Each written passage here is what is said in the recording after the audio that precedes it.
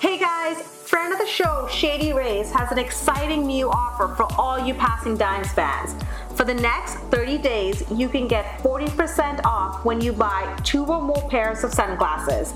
Just click the link in our show notes or on our Instagram bio to shop these awesome deals.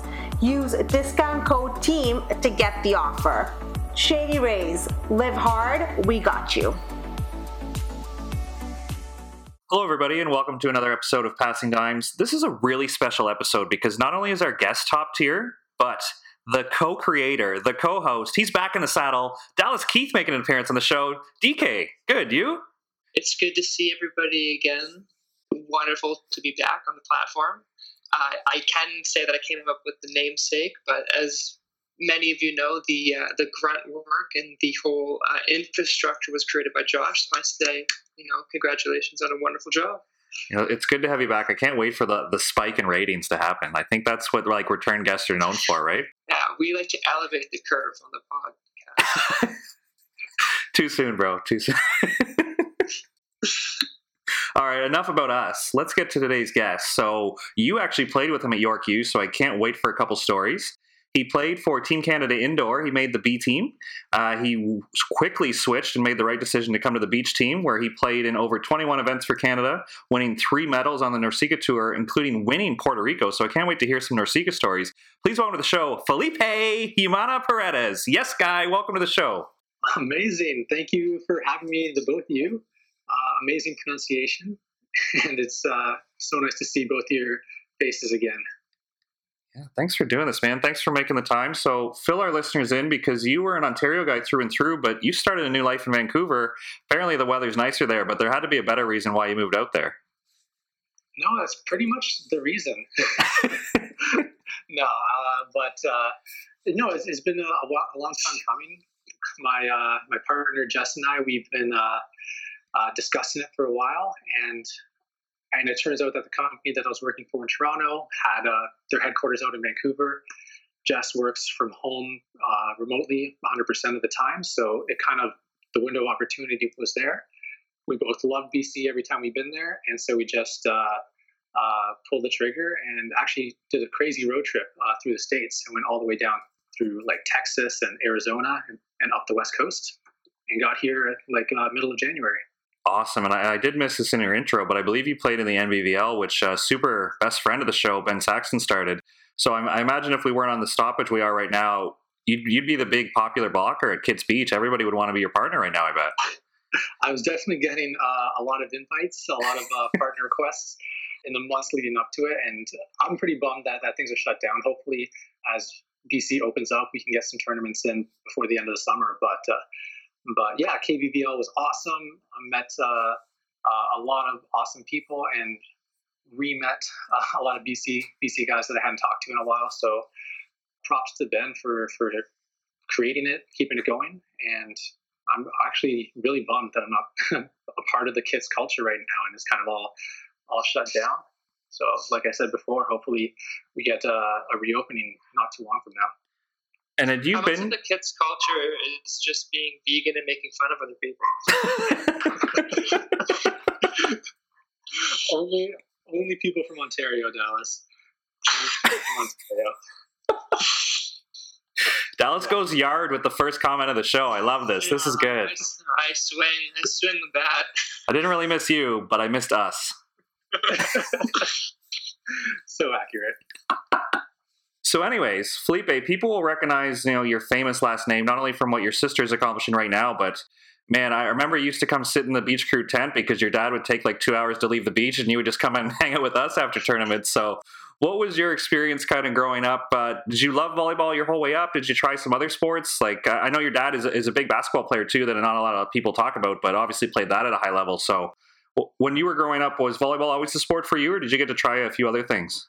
Interestingly enough, I kind of shied away from volleyball at first. I was obviously in it and part of it in the sense of I'd be there at York University women's volleyball games when my dad was coaching. I'd be around some pro beach tournaments when he was coaching Mark and John back in the day. But with him doing so much coaching, and my sister, she played from I don't know, when she was 10 or 11, I kind of decided that, I'd let them handle all the volleyball in the family, and I kind of just did my own thing. And I really just focused on just friends, books, music, and I think I didn't try basketball. I tried a little bit of soccer, club soccer back in the day, but I was in a league with some Italian and Portuguese Toronto kids that absolutely destroyed me every single practice, every single game. So I don't think I even finished the season with the soccer attempt. Eventually, the Shermers kind of dragged me into volleyball. They brought me to try out for the Pac-Man 18U team. That was my first year of club, 18U. And that was that. Was Ellie coaching or was George coaching? How did they have a hand in dragging you into like club volleyball? Because were they directly involved at that time? Yeah. So Ellie was the head coach of the team, and George was kind of helping out, came to a lot of practices and was pretty much the assistant coach. And Josh Shermer was the setter on the team. So there was a trifecta of Shermers pulling me out to practices and tournaments. And they didn't have any other medals, so I definitely got a lot of reps that season. And you got to work at Beach Blast too when you're older, so I'm sure you just have the best George impression, right? Oh no, I couldn't. I honestly, no. When people give me their best George impressions, I'm a very good rater. In terms of actually giving it out, it's not. That was not my forte.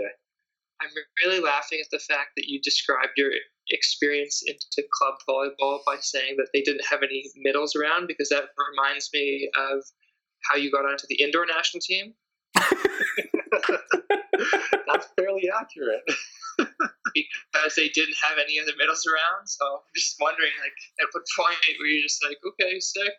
No, honestly, I can summarize my entire indoor and beach volleyball career in doors kind of opened up for me, and I just either walked or was pushed through them.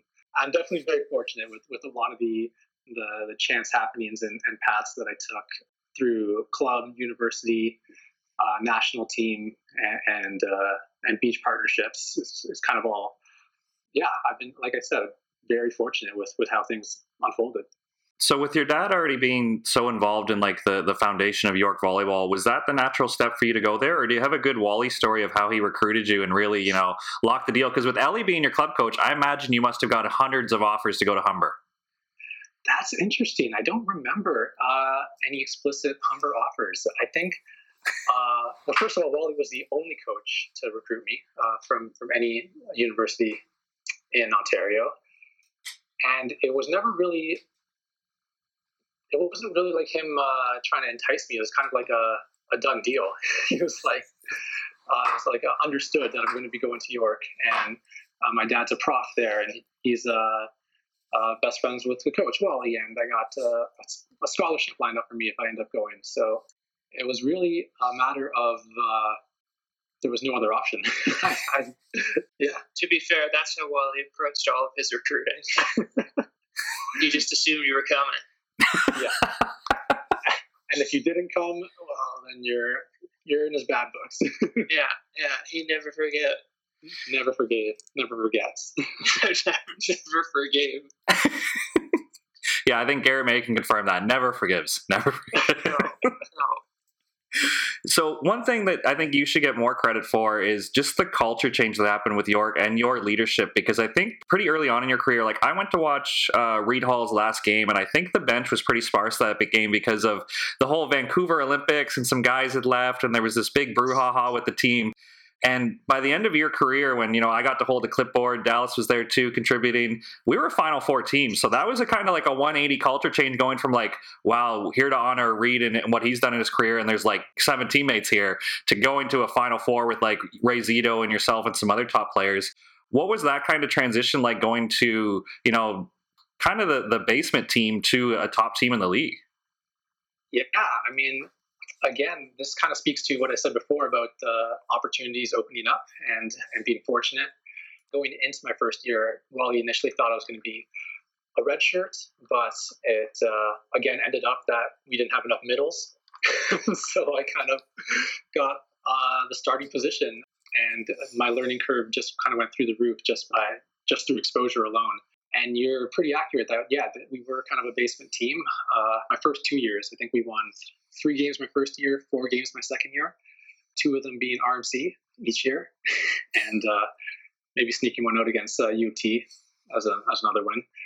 But it was definitely an interesting process. And when you credit my leadership, thank you for that. I was never really the most vocal leader, but I like to think that I kind of led through example and just, work ethic, nose to the grindstone, not trying to be a crazy partier, and just, again, lead by example. But the fact that Kareem Khalil came in the same year as me, and we kind of went up together, he was definitely the vocal leadership to my lead by example compliment.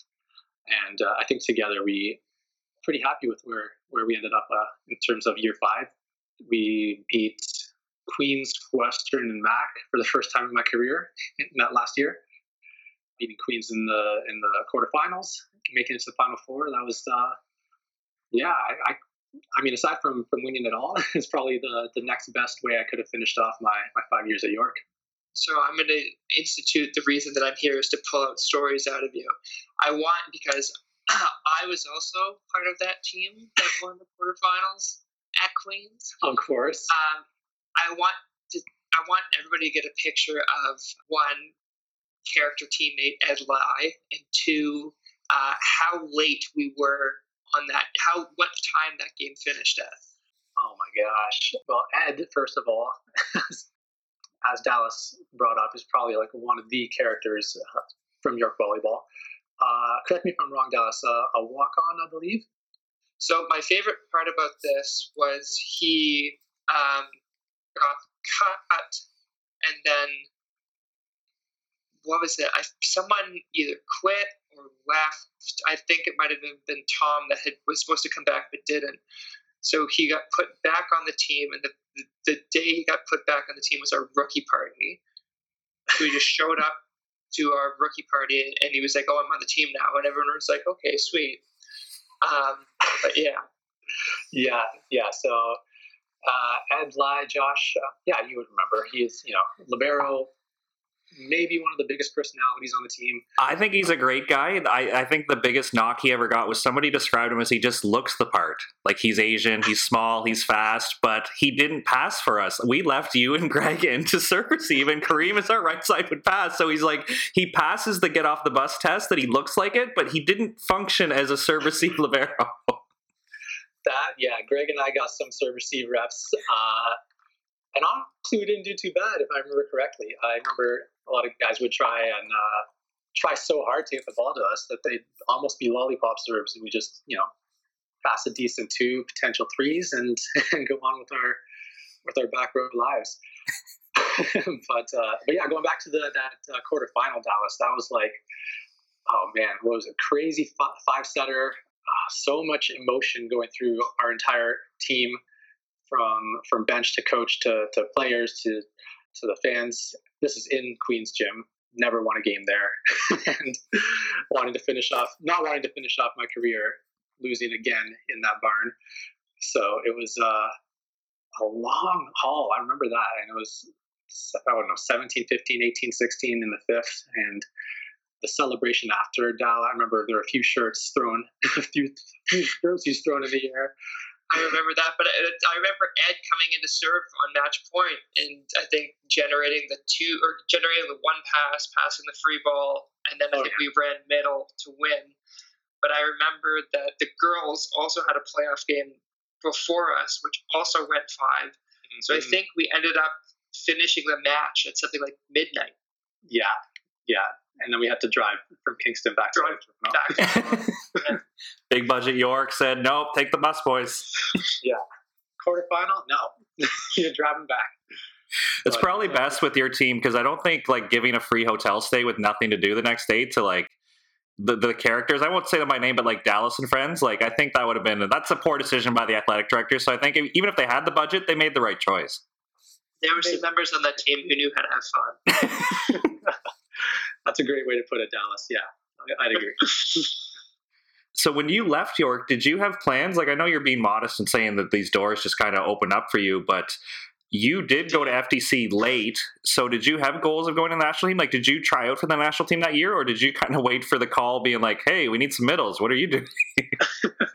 Yeah, no, that wasn't a just random chance call out of nowhere. I did go to the tryouts that summer and wasn't selected right off the bat to join the full-time training center in Gatineau. So I kind of just graduated, was in Toronto, and kind of, I would admit, like a little lost, or at least without direction with where my next steps were going to be, both for either volleyball or my career. So I was kind of coaching a lot of club ball and clinics to supplement an actual income, and just doing that throughout the fall as I was figuring out what my next big steps were going to be. And then, yes, I did get the call from Volleyball Canada saying, again, they needed some more bodies at the full-time training center, and to come over after the Christmas break. And so I was like, sweet, volleyball's back on track. I'm back in the system, and joined the full-time training center in January of I can't remember the exact year. It would have been 2014, I think.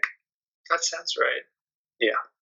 And what do you remember about the tryout at Gatineau? Because it seems there's guys who have different experiences, right? Like if you're Eric Lepke, you're walking in, I think you're pretty comfortable going there. And then there's, I coached in the CCAA, and there's guys going there like it's fantasy camp. So I imagine you weren't walking in like the big shooter, but I think you have to be a step above, like this is fantasy camp, right? So how did you manage the expectations with coaches, with clipboards around and all the stats and the technical, tactical that Glenn preaches versus just kind of playing loose and having a good time? Asking for autographs, hitting warm up. Yeah, it was interesting. It was I'd say it's definitely more playing loose and having a good time. I didn't really expect much of myself, to be honest, being there, and you're pretty accurate with like the range of talent from like all the tryouts attendees. So there was definitely a lot of guys who were like CIS legends, who pretty much probably thought they had it in the bag, and a lot of other players who were looking for their big break, who may have maybe slipped under the radar. I had a pretty good camp. I was, like you said, pretty loose, pretty just having a good time and shooting the shit with everyone there and making new friends. And at the end, with like the exit interviews, when they mentioned that I didn't have a spot, Glenn's question was, how come you never came up before throughout like university? And I think my honest answer was just like, I never thought I was good enough. Like it was worth your time for me to show up and clog up the gym with another body. You just cut me, so I'm right, stupid. Prove me right. But it was an awesome experience. Just like you're right, with the coaches all around, clipboards, like current national team players, just hanging out because they live out there and have nothing better to do on their off days, and seeing the upcoming talent. So it was a sweet time overall. Did they have an exit meeting with everybody? Like Glenn meets with everybody before they go? And did you get like actual feedback, or just like a question about like, hey, you're pretty good, how come we've never heard of you? Or did he give you things to maybe that you could have worked on, whether it be strength and conditioning or I don't know, skills, anything like that? Like how in depth did these meetings go? Yeah, if I remember correctly, it was everyone did get one, and it wasn't super long, maybe like 5 to max 10 minutes. And yeah, just minor feedback if you did get the cut about where the gaps might be, and what could improve your chances if you decide to come out again next year. And I'm impressed that, and Glenn was there, and all the coaches from the development team were there. So kudos to them for having that conversation with. Oh man, there must have been close to 100 people. Like honestly, it was a packed gym with like I think 4 courts set up. It's a spectacle to behold for sure. Nice. So when you get the call, what were your first impressions just from like the housing? And is there anywhere to eat in Gatineau other than that frickin' buffet that's like the best thing ever for the first 2 days, but by day 4 you just start to hate life? Oh man, yeah. No, I think my excitement was strong enough that I didn't kind of fall into the Gatineau grind until maybe a couple months in. But actually, I was contacted by Dane Pischke, and he was also heading out in January, and we got an apartment together, just this tiny little low-rise, pretty 1970s style interior and exterior apartment. We had like a 20-minute walk to the gym twice a day through like 2 feet of snow.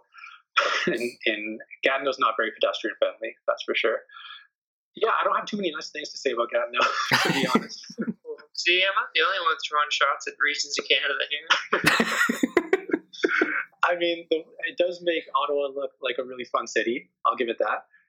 And we did have a tradition where Tuesdays we would not have morning practices, so the group would go to Cora's, nearby Cora's, and have like massive brunches and demolish ourselves with French toast and pancakes, and then be absolutely awful for afternoon practice.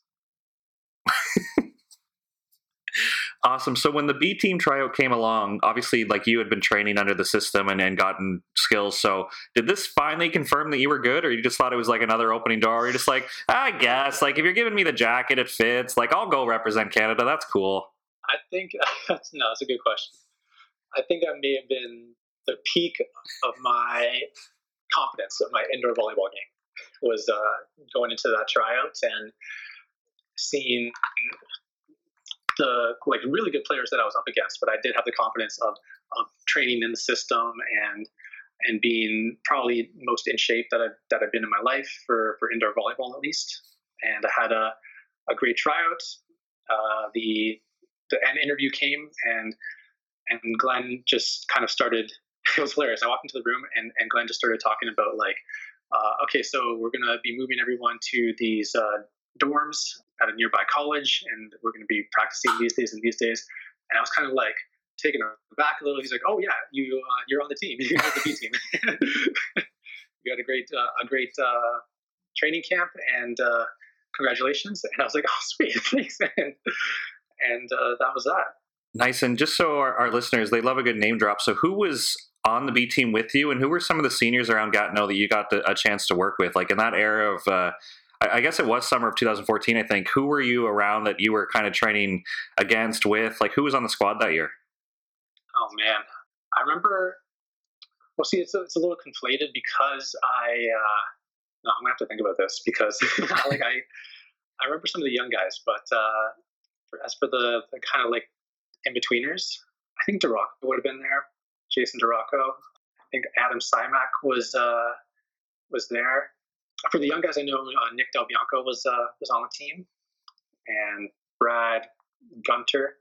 Who else? Casey Schouten. Oh man, Dan Lewis was still hanging around, but he loved Casey because he had like a rocket for a shoulder. Like, literally would not fatigue, would destroy serving balls, hitting balls off the boxes in defense for 2 hours straight, and still be cranking 100 kilometers plus. So no, there's some characters on the team, but I did. I just strained my ankle like 2 weeks into training into the summer with the B team, and I spent the rest of the entire summer just rehabbing. It was like a 3rd-degree sprain, refused to get better. It was a brutal experience overall. So that was from a high of highs to a low of lows on the B team. It was just sitting on the sidelines doing stupid ankle exercises while everyone was practicing and going off to tournaments. So not the best summer in the end.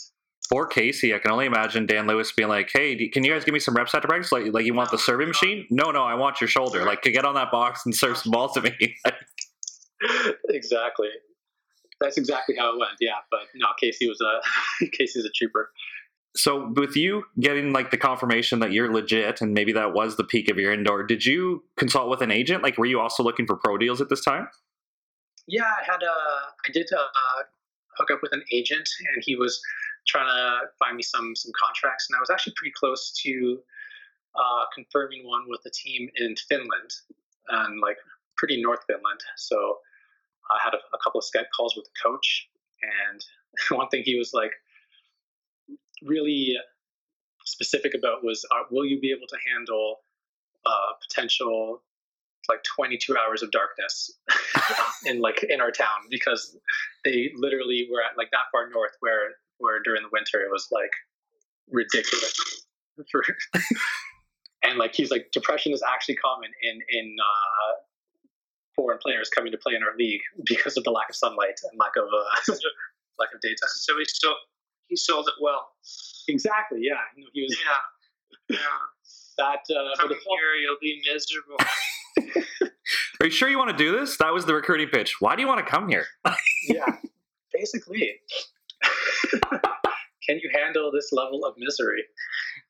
But the deal fell through mostly because of the injury still wasn't 100% healed, and that's kind of how it went with any other team that had potential. So it nothing really materialized for playing pro internationally, and that again was what I had in mind for my next step, and it just fell through the cracks. And I was back in Toronto, kind of again aimless, and, back to coaching some club volleyball with some teams and clinics and camps, until I decided that I guess beach volleyball was my future. Now, did you make that decision, or again, because like you're always being recruited because you were the big middle, did somebody say, hey, we need some more blockers and this guy's pretty good? Like, were you invited to the beach, or you went on your own energy to the tryout? I honestly... Typical VC fashion, anybody under 6'6" is considered a defender, so he stood up to the measurement. Are you a tall maple? Do you have the shirt to prove it? No, I would have been way before the Tall Maple program. What would the precursor to Tall Maples be? I don't know. Yeah, it was a combination of, it's not like I had never played beach before. I had done every summer I would be playing throughout university and loved it. And I honestly can't remember if I was invited by one of the players or encouraged to come to tryouts, or if I just did it on my own volition. But it was kind of a logical next step in terms of where I was. I was in Toronto already, and I had experience. I was healed up from my injury, but a lot of pro seasons had already started. So I kind of said, why not? And went out and snagged a spot in the development program with the beach national team. Yeah, just to confirm for our listeners, it wasn't like you just tried beach. Like, I believe you medaled at U21 nationals. Like, you played growing up. You were always like deep into competitions. This wasn't fantasy camp for Felipe. Like, oh, his dad and sister are pretty cool, so he can come too. You were legit. You could play. I think you're missing out on the OVA beach gold medal, Humana Paredes and Keith in Cobourg, Ontario. Oh, I did miss that. Thank you. Where we won a tournament without even playing a final. A highlight on my volleyball resume. I never looked that up. An accolade very few people can have. Yeah, that was a fun time. Who were we slated to play in the finals? I think it was Coker Coleman, and they were supposed to go on a plane to. So the rationale behind, I remember that because the lead up to the semifinals hilarious because we played, who was it, Garrett and Reed. Yeah. And on match point, the only because it's Cobourg and it's like jumping on concrete. So anybody who's like 6'3" is obviously getting hits. So after getting slammed 100 times, because all I can do is hit cross. I think Felipe covered the one time that I was supposed to get slammed cross, and we transitioned out of it to win. Yeah, we were supposed to play Andrew Lucas in the final, and after playing a full tournament, Andrew comes up to me and he goes, "We're not playing the final because if one of us gets hurt, we're leaving for Cyprus next week." And I'm like, okay, sure. And in hindsight, I'm like, that's bullshit. You don't want to lose going into your tournament. I like that. I like that version, Dallas. We'll stick with that. Yeah. So again, help me with the timeline here, because I think when you're entering the beach national team was right around when Maverick Hatch had that pretty gnarly injury that sidelined him. Is that what made you and Christian kind of hook up, or did you have a partner coming out of the development camp that you were planning to like travel and compete with? Yeah, no, I was initially partnered with Luka Milosevic, and we were partnering throughout the development program. So probably for a few months we were training together, and yeah, the grand plans were to travel eventually, and first with Marsikas and hopefully move on to bigger and better things. But yeah, then I think a few months into training, Maverick did have this terrible hip injury. I think that's what it was, and was out of commission. And Christian Redmond gave me a call asking if I'd want to join him to a tournament in Narsika in the Cayman Islands, if I remember correctly. And it was a bit of a tough decision, actually, because I was like pretty tight with Luca. We were having a good time growing our skills together, and he was a good friend as well. But I talked to a few people, a few mentors, and it was, definitely the right decision to take the next step with Christian, who's by then he was already like a legit veteran. He has so much experience on the world tour, and would definitely be able to bring me to the next level right away, kind of a fast track. Again, another fortunate, terrible for Maverick, and honestly, I would never wish that upon anyone, but it did kind of benefit me in the sense that I was able to partner with Christian and take off from there. And what were some first impressions from that Narsika? Like, were you thinking like, all right, I'm a professional volleyball player, this is going to be this awesome tournament, and you get there and it's like a Coburg tournament with better banners? It was interesting. Worse conditions. Less organized, but looks more professional. Honestly, harder sand. As far as Narsikas go, I was probably one of the better ones I could have gone to. The Cayman Islands, they, compared to a lot of the other Narsikas I've been to, they do it a little better, and the sand's a little better quality. The organization was a little better than. So in terms of like what I was expecting and what I got, it was honestly even a little better than I was expecting from what I've heard of like Narsika horror stories. And I think we finished 5th in that first tournament, my first international beach volleyball tournament, losing to Mark Urich, actually, and whichever partner he was playing with at the time. Do you have a Cayman or not a Cayman horror story, an Narsika horror story that comes to mind of just, because you did get to play in a few, right? And obviously when you're medaling, I'm sure it comes off as a funny story, but we've had some doozies over the year, with our show. So can you contribute to how crazy Narsika can be? You can talk about that really crazy place that you went to, North Bay. North Bay, wow. Middle of nowhere. No, crazy Narsika stories. No, yeah, everyone who's been on the Narsika tour has them, and it's such a community of players. Like everyone who's gone through it together, like has that connection and that experience of the Narsika tour. It's just a combination of so many funny little mishaps, or like the courts not being set up maybe even an hour before the first game of the tournament is supposed to begin, or most ridiculous things being pulled out of the sand, like massive pieces of glass or boulders, and terrible dogs on the court. Dogs on the court. Never happened at one of my tournaments, but I've heard of those in Guatemala specifically. Man, a lot of food poisoning. But it's honestly like it's like that's exactly what I would want you to say. It's a grind that is almost like a rite of passage for you going through that, and then the next step would be making it to the world tour with definitely better organization and facilities and accommodations. But yeah, I can't say I hated it. It was a fun time in its own right. And how do you personally like to look at goal setting? Because I think the theme of the show right now is you're just the tall guy in the right place at the right time. But to set the record straight, you medaled on Narsikas 3 times. I was with you in Long Beach. We qualified for a Grand Slam. Like, you weren't accidentally falling into these great opportunities. Like, you were getting results and climbing the ladder, not only as a developing athlete, but you and Christian were getting results. So did you guys ever talk about goal setting, or was it just kind of like, I'll show up, and if we win, we win. If not, I'm here in North Bay with the Shadflies, and we're going to have a good time and see how it goes? No, good question. I think maybe at the beginning when Christian first called me up, it was definitely more so go with the flow and just go to the tournaments that he was already planning to go to and doing the best we could, learning on the fly. I think after that season was over was when we kind of took a harder look at goal setting and where we want to play on the world tour, what kind of results we want to get, national results.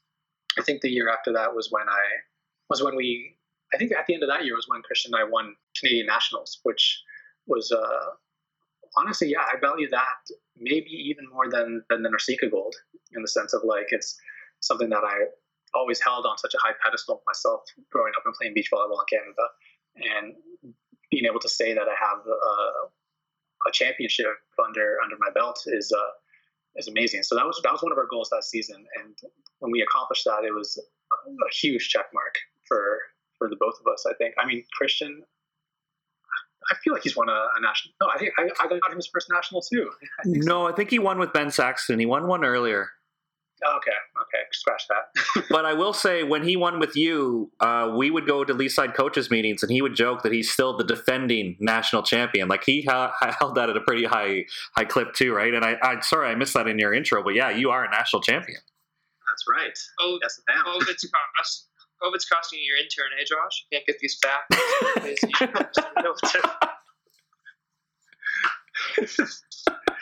That's awesome. Yeah, I don't know if you can Google national championship results. It doesn't come up as fast as, a NORCECA gold medal. Thanks for BBB Info for being the intern of the show lately.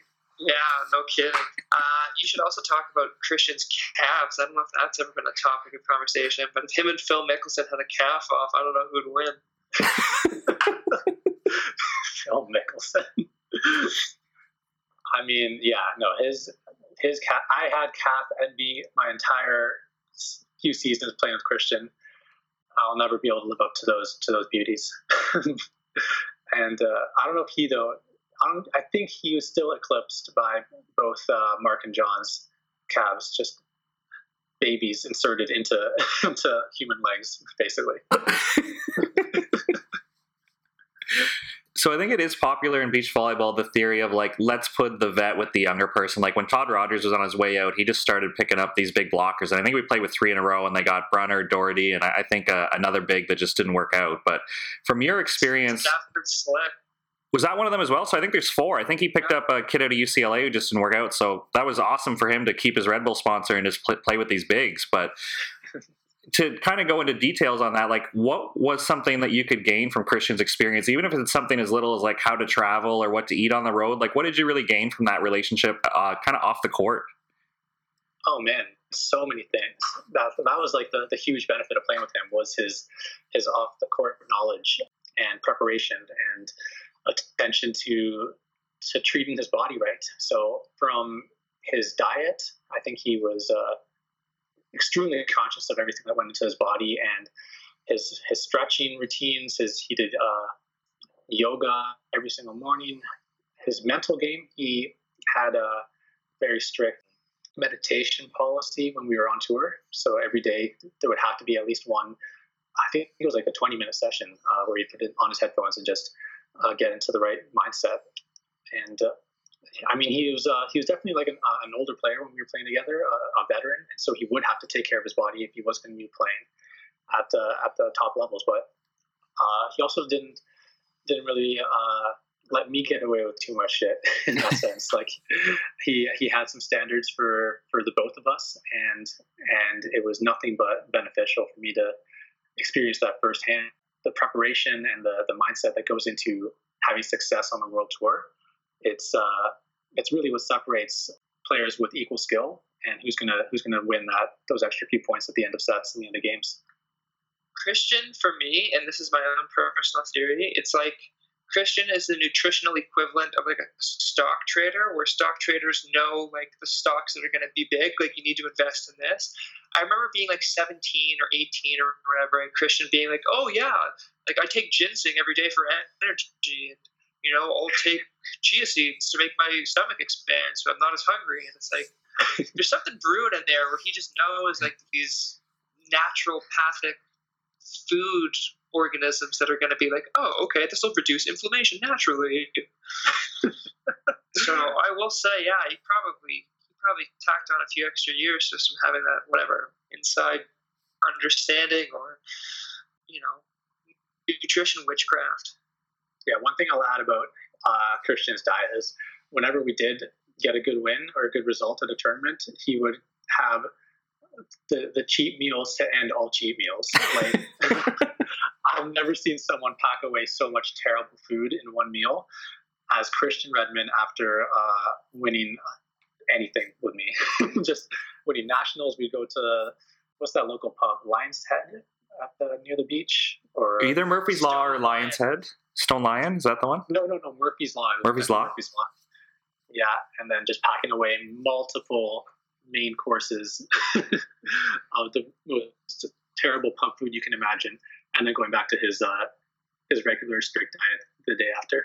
We probably stopped at Burger Priest on the way home, though, too. Oh, yeah. That would go to as well. Awesome. So was there ever a point in beach volleyball where you looked around and just looked at your network with like what you've accomplished playing with Christian? Like, I still get like starstruck whenever I'm around John and Mark. They tell stories. I'm all ears. But with you growing up with them, you're probably just like, oh, those are my dad's friends. And meanwhile, I'm just like, I stood in line at Madawaska to get a picture with them once. Those are like a Olympic bronze medalists, right? So when you look through your journey at volleyball, is this kind of just the way it is, or do you ever look around and be like, man, I was pretty lucky to experience all this stuff? Yeah, I'd say it's a bit of both. I think it was cool, again, going into it all with Christian, as he already had so many relationships with like some of the top players on the tour at the time. So like, you know, he would introduce me to Phil and Todd Rogers, and like it wasn't a big deal, and it wasn't. It was just kind of, you know, they're all kind of part of the same family when you're all on the tour for long enough. And so it kind of it normalized all the people that I was talking to and playing against, which is only a benefit. I mean, you can't really be playing your best if you're starstruck by who's across the net. And but at the same time, looking back on it, it's just I feel so fortunate to have gone through it and met the people that I met and played against the people that I played against. And a lot of them who are still doing crazy damage on the tour. It's really cool that was a part of my life, and I'll have that going forward. Did you ever catch yourself in a starstruck moment where you're just like, man, like you really respect who's across the net, or worse, there was somebody who you just didn't expect and they were just tearing you up and you're like, I almost had him. It's the end of the game. You almost had him 13 times. Like, hello. Present company excluded. No, I don't know. It was always, I can't say during a game. It was if I was ever against like any big names in a game, it would be more so not starstruck, but yeah, like really trying to push for that extra inch or that extra touch to make a name for myself, I guess, and put a dent in whatever they're doing. So I don't think I ever had that type of moment with whoever I was playing against. Now, it was great to hear all the prep that you and Christian would do and how serious he took it, because to play as long as he did at the level he did, obviously he had to. But anyone who ever has met you or Christian in person knows that you guys laugh a lot, you joke a lot. So how was the balance between like, okay, now it's time to turn it on and be serious, versus like just hours and hours of movie quotes and making fun of each other? Yeah, Christian had a good balance of that. I think honestly, like we would even take that onto the court and into our warm-ups, and the looser and more fun we were having before and during a game, the better our results would be in general. Definitely saw his serious side come out a few times when we were playing pretty garbage, maybe against some bad teams, and maybe sunk down to some levels that we definitely shouldn't have. And he has that side for sure, and he has a seriousness that kicks in for both either for himself or for me and whoever he's playing with. So I try not to let that happen too much, but there is that switch that can be flicked. And same line of questioning with your dad as well. Obviously a high performance coach and a high performance player, but he kind of manages that fun state where I'm sure Dallas can confirm with being at that beach club that was super stacked. But one thing that stood out to your dad was one year I'm at the OVA Grand Slam in North Bay, and I'm there setting up, and you guys are practicing while I'm setting up. And I was like, Hernan, you guys don't play till later in the day. What are you doing? He was like, I wanted the other teams to arrive and see that we were here training before we were going to play them. Like just those little mental tricks that your dad was so good at. Man, people don't realize how stacked that club was, and it just vanished into obscurity after like just okay, that's it, we're done. I know. Who? Give me a refresher, Dallas. Who would have been? Holdma, O'Neid, Keith, Nussbaum, O'Gorman, Sidgwick, Nick LeBlanc, Richard Mackay. Maybe Mackay. Garrett? Shakhtar was there. Like Maverick would come in every now and then, just as like a tune-up game. Like, I mean, I don't even remember how we got into it because we wear shirts that said Hernan's Beach Club. Like it wasn't. It wasn't like we were high performance center of excellence or whatever the hell people are doing now. You know, it was like, oh, most of your friends just happen to be really good. Yeah, that was a fun microcosm of a time. I think it only lasted maybe 2 summers. Max. I think so, and it's also I think I saw your dad get the most upset I've ever seen your dad, and it was like. For warm-up, he would jimmy rig these hockey sticks connected by a rope. People, and I don't know if you remember this, but every time you'd fall or hit the rope, it wasn't set up well, so it would concave and hit you in the back of the knee, and the back of your knee would just get full of bruises or cuts, and it would be the worst feeling ever. And I think he noticed people kept missing and hitting, missing and hitting. I think he stopped everyone and just started screaming. And I think at one point he was like, if anybody doesn't jump over this stick, you're out. You're done. I remember those. I remember it exactly. And nobody missed forever after that. Yeah, my dad has maybe among the most patience that I've ever known in like another human being, but I've also been privy to a few of his angry episodes when I think he gets most angry when people just he can tell aren't giving their best, or at least not putting in the effort or half-assing it. And I think I was on the receiving end of that once, actually, in the tournament in Cuba, NORCECA tournament. And Christian and I, again, Josh, was a similar idea. He encouraged us to get a practice in the morning before our first pool play game, and it was must have been like high 30s. It was so humid, not a cloud in the sky, and I wanted like a chill serve and receive, and my dad kind of kept pushing us into some harder drills and more and more reps, and then I kind of just I wouldn't say I walked off on the practice, but I kind of like gave that body language that I was done, and he let me know that, you know, as long as he was our coach, like that's not acceptable. And I didn't forget that moment anytime soon after that. Yeah, that beach club, and I'm just thinking, like, as Dallas, we were just listing names there. I think for Youth Worlds for a while, there was a streak between like Dallas, Aaron, Grant. We missed Grant. Grant was an integral part of the club. But on the girls' side, like even after the club ended, like Tia was a part of the club when she was younger, Julie Longman, like Ali Woolley, like this club, it was this fun thing to be around, like a couple nights a week at the beach, but it was actually high performance too at the same time. It was kind of a neat mix. Yeah, it was a talent factory for sure. Dallas, do you still have the t-shirt?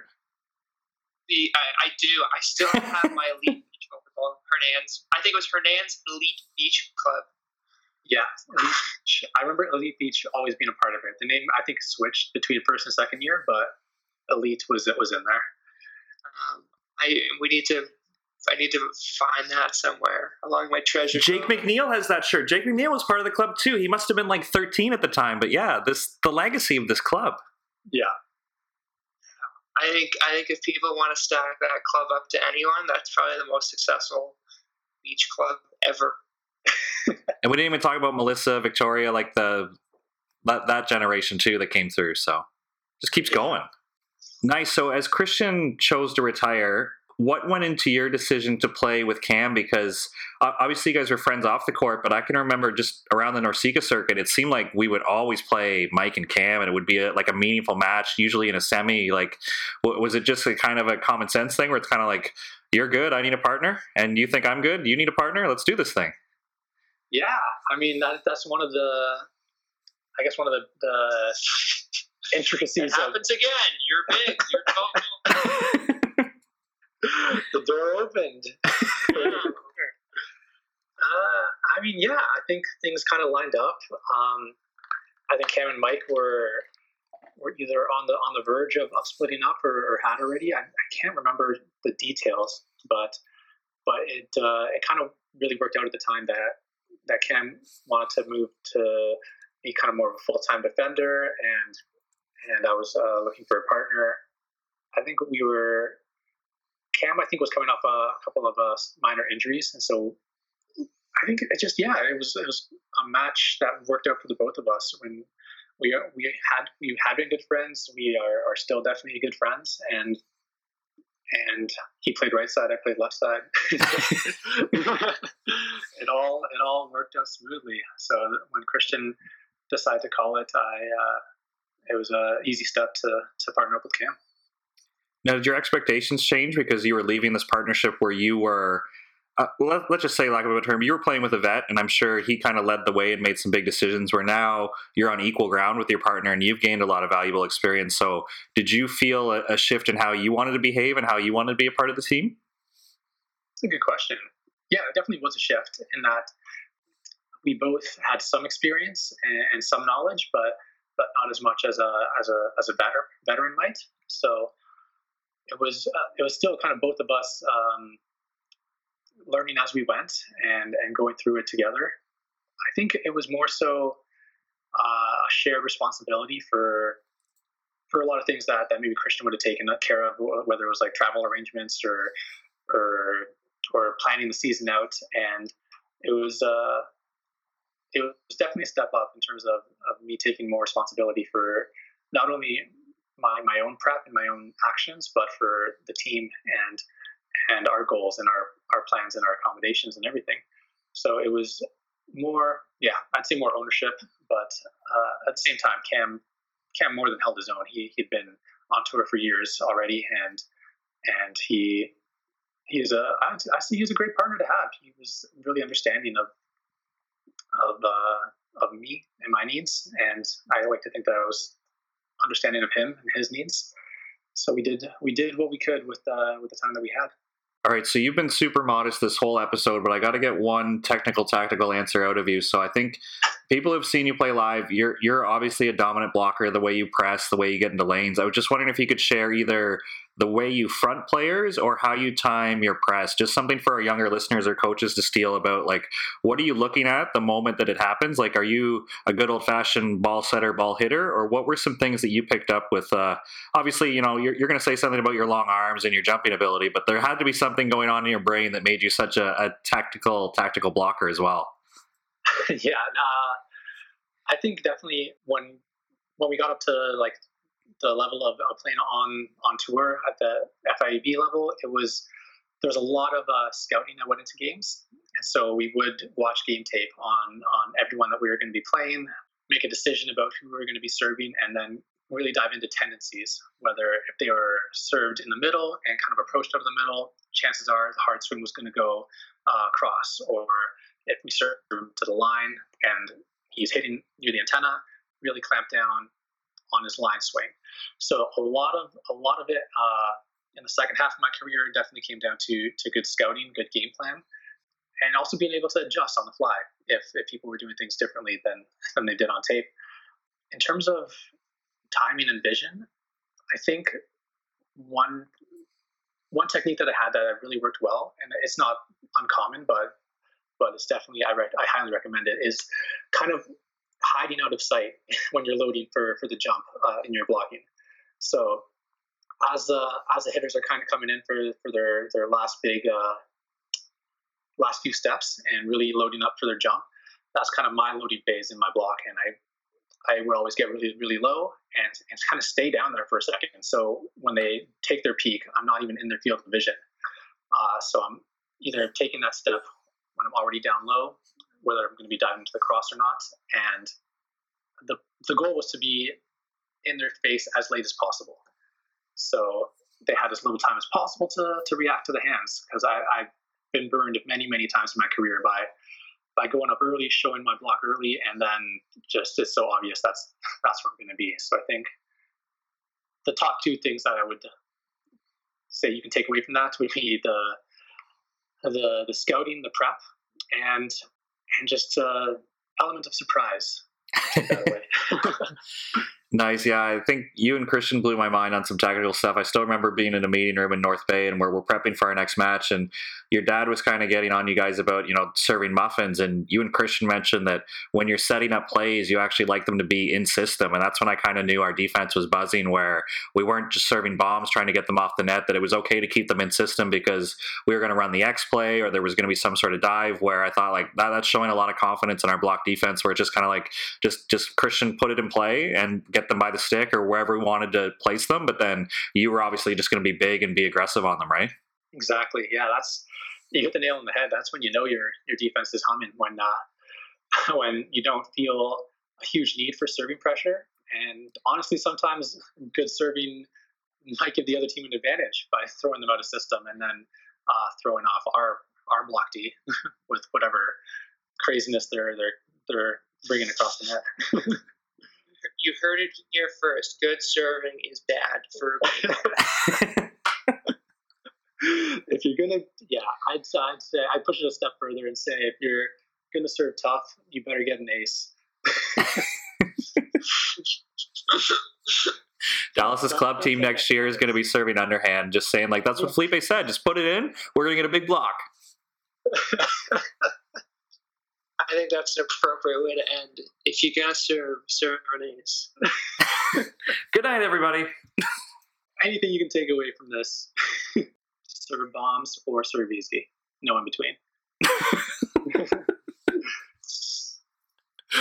Awesome. Well, if we are going to close it up, we got to do the funny story where, you've played at the highest level. You got to play for Canada, both indoor and beach, but you shared some funny stories already, but I was wondering if there's one you could close us out with where you just, again, shows you're at the highest level, but volleyball players, we just find ourselves in stupid situations sometimes. Let's see. There's one funny story that when Cam and I were playing, this would have been our last season in China, in Xiamen, I believe that's how you pronounce it. We beat actually a really good Russian team in the first round of qualifiers, and then lost to a Swiss team in the second round. So we were out on day one and spent the rest of our time there practicing, finding some other eliminated teams to practice against. And so we were using a practice court on day three, I think, against the really good Cuban team, Sergio and Nivaldo. And Cam and I were having a pretty good game. I was stuffing both of them pretty hard. And if you know the Cubans, they're like big swingers. So any block that I get looks 10 times better against them. And Carrie Walsh and who's she playing with? She was with Sweat, or I think Sweat for this tournament. I don't remember who her partner was, but Carrie Walsh was playing on center court, and she needed the practice court, and so she kind of politely boot us off. We big league do. Preference. And so, but as we were coming off the court, she turned to me and said, "Hey, you're actually pretty good." And that she didn't know I was playing in the tournament, and that I was like just there for my sister. My sister was playing also.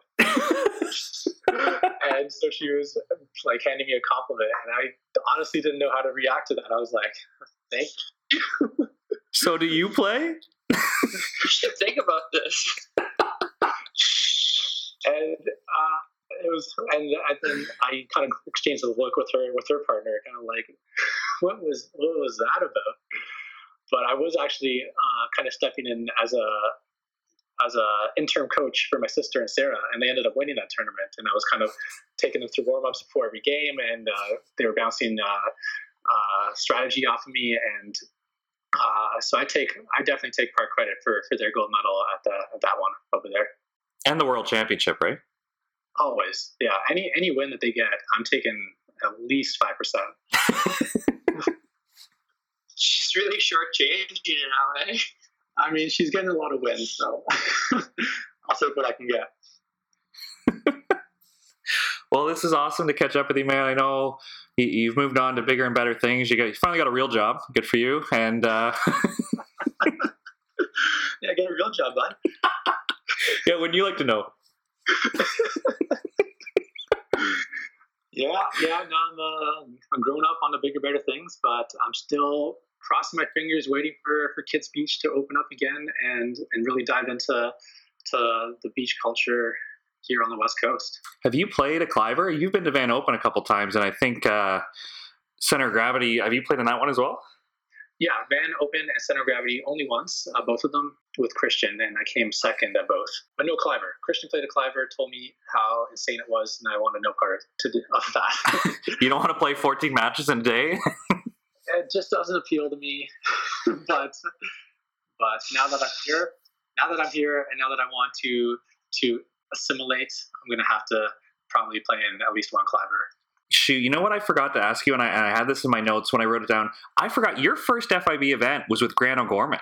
Confirm or deny? Confirmed. Whoa. Yeah. That was 2011, I think, in Quebec City. Did you have to play a country quota to get into the tournament to play that one? We did. We beat a Quebec team. Oh, they didn't give you your tall, you're good, you can go in? Not for that one. I wasn't happy about that. No, but that was, oh man, Aaron, Grant was supposed to play with Aaron, but Aaron, I think, was injured or had to drop out. And then, so Grant called me up and said, do you want to play this FIB tournament? Oh, you want to play? Exactly. Hey, I'm going to the World Tour. You want to come? Yeah. And we lost in qualifiers to Juan Virgen from Mexico. And he was playing with the Silver Fox at the time. I can't remember his name, but that was his nickname, the Silver Fox. We took them to 3, but that was as far as we got in that one. Did you and Grant practice before this? Or the Quebec country quota was the practice? We must have had like a week max before this tournament, but it was a good time. I love Grant. He's out here. We had a dinner not too long ago, so I'll see him as often as I can. Yeah, we got to get that guy on the show. I'm sure he's got some stories. For sure. I haven't talked to him forever. Well, gentlemen, thank you. Dallas, good to see you, bud. Good to see you guys, too. I'm happy that we could reconnect. All right, thanks, gentlemen. Thanks for inviting Good to see you.